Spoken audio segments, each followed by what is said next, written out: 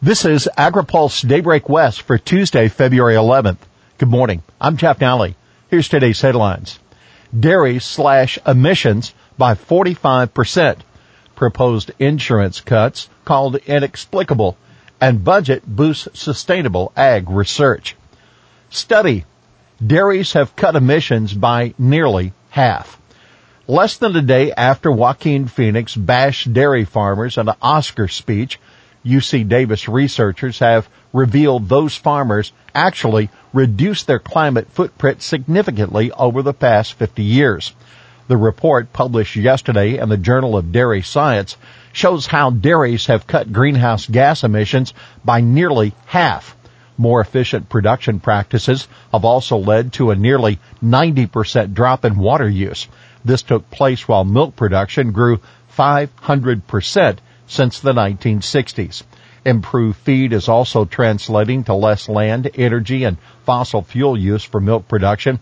More than 40% of those feed ingredients are byproducts of other food and ag processes, such as from almonds, citrus, and even carrots.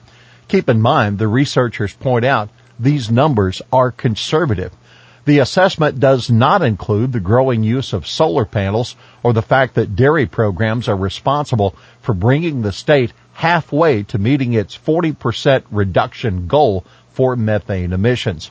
Remember, California is the leading dairy-producing state, representing about 20% of all U.S. milk production. Tulare County is the nation's number one county for milk production, totaling more than $1.6 billion annually. And on that note, following Phoenix' speech, study co-author and UC Davis World Food Center director Armaeus Kabrab tweeted, "Here we go again. Another celebrity using the Oscars platform talking about stealing milk from a cow." Kabrab said they should get outside the Hollywood bubble to see the real world, where nearly 1 billion people are malnourished due to a lack of animal-sourced foods. Trump reprises and hits on crop insurance and farm programs. They're not giving up. White House budget cutters are doubling down on proposals to slash farm programs and crop insurance, even as President Donald Trump proposes a $1 trillion election year infrastructure program. The proposed cuts, which include reducing premium subsidies for crop insurance and cutting insurance company underwriting gains, haven't gone anywhere in Congress under Trump, and they won't this year either. Still, by keeping these proposals alive year after year, the White House only increases the chances they could find their way into legislative plans down the road to cut the deficit.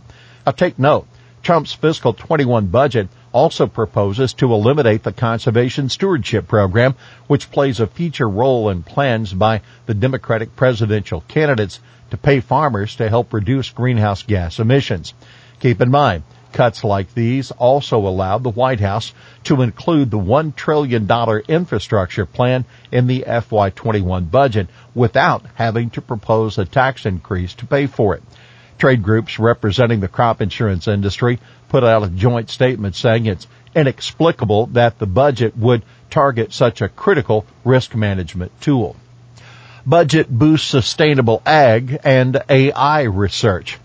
It's popular to say White House budgets are dead on arrival in Congress, and it's true, big cuts requiring changes in the law going nowhere on Capitol Hill. However, the numbers often matter because they set the administration's spending priorities in hundreds of areas, large and small. USDA budget, for example, includes notable proposals to increase research funding for sustainable agriculture, including practices to address climate change and for artificial intelligence. The budget proposes a $175 million increase for USDA's Agriculture and Food Research Initiative to $600 million. Sustainable ag research would increase from $99 million this year to $140 million in 2021. Some $100 million is earmarked in the AFRI budget for work on artificial intelligence. You can read our coverage of the FY21 budget at www.agripulse.com. UK aims to keep ag in the U.S. trade deal. Agricultural tariffs and non-tariff trade barriers will be on the table when British and U.S. negotiators began talks on a free trade agreement. That according to UK government officials who asked not to be named because the negotiations have yet to begin. Everything from the way new genetically modified plant traits are treated to tariffs on U.S. grains will be up for negotiation over the next year as the UK extricates itself from the European Union. Bayer appeals while talks continue. Bayer is continuing with appeals of lower court verdicts that linked Roundup exposure to cancer, even as the company tries to finalize its wide-ranging settlement with attorneys representing thousands of plaintiffs. The German chemical giant, which bought Monsanto in 2018, has filed its initial brief in a case that resulted in a $2 billion plus verdict for Alva and Alberta Pillard, which was reduced to $87 million because of caps on punitive damage awards. In its filing in the California Court of Appeal, Bayer argued that federal pesticide law preempts the plaintiff's claim that Monsanto failed to warn them adequately of the dangers of exposure. The company said, quote, "For many decades, regulators in the U.S. and across the globe continue to conclude that glyphosate is not carcinogenic." Follow AgriPulse for World Ag Expo coverage starting today. AgriPulse Associate Editor Brad Hooker will be reporting from the World Ag Expo this week.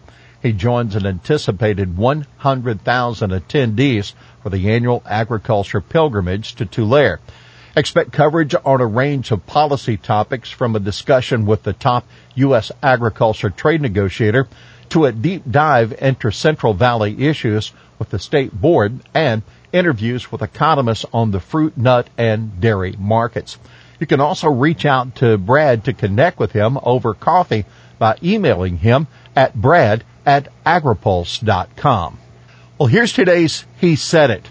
While it's discouraging to hear that the administration is proposing to balance the budget on the backs of American farmers and those in need, we know that this budget will not be well received by Congress and is essentially dead on arrival. That Ben Mosley, USA Rice Vice President of Government Affairs. Well, that's Daybreak West for this Tuesday, February 11th, brought to you by FMC. For the latest news out of Washington, D.C., visit agripulse.com. For AgriPulse Daybreak West, I'm Jeff Nally.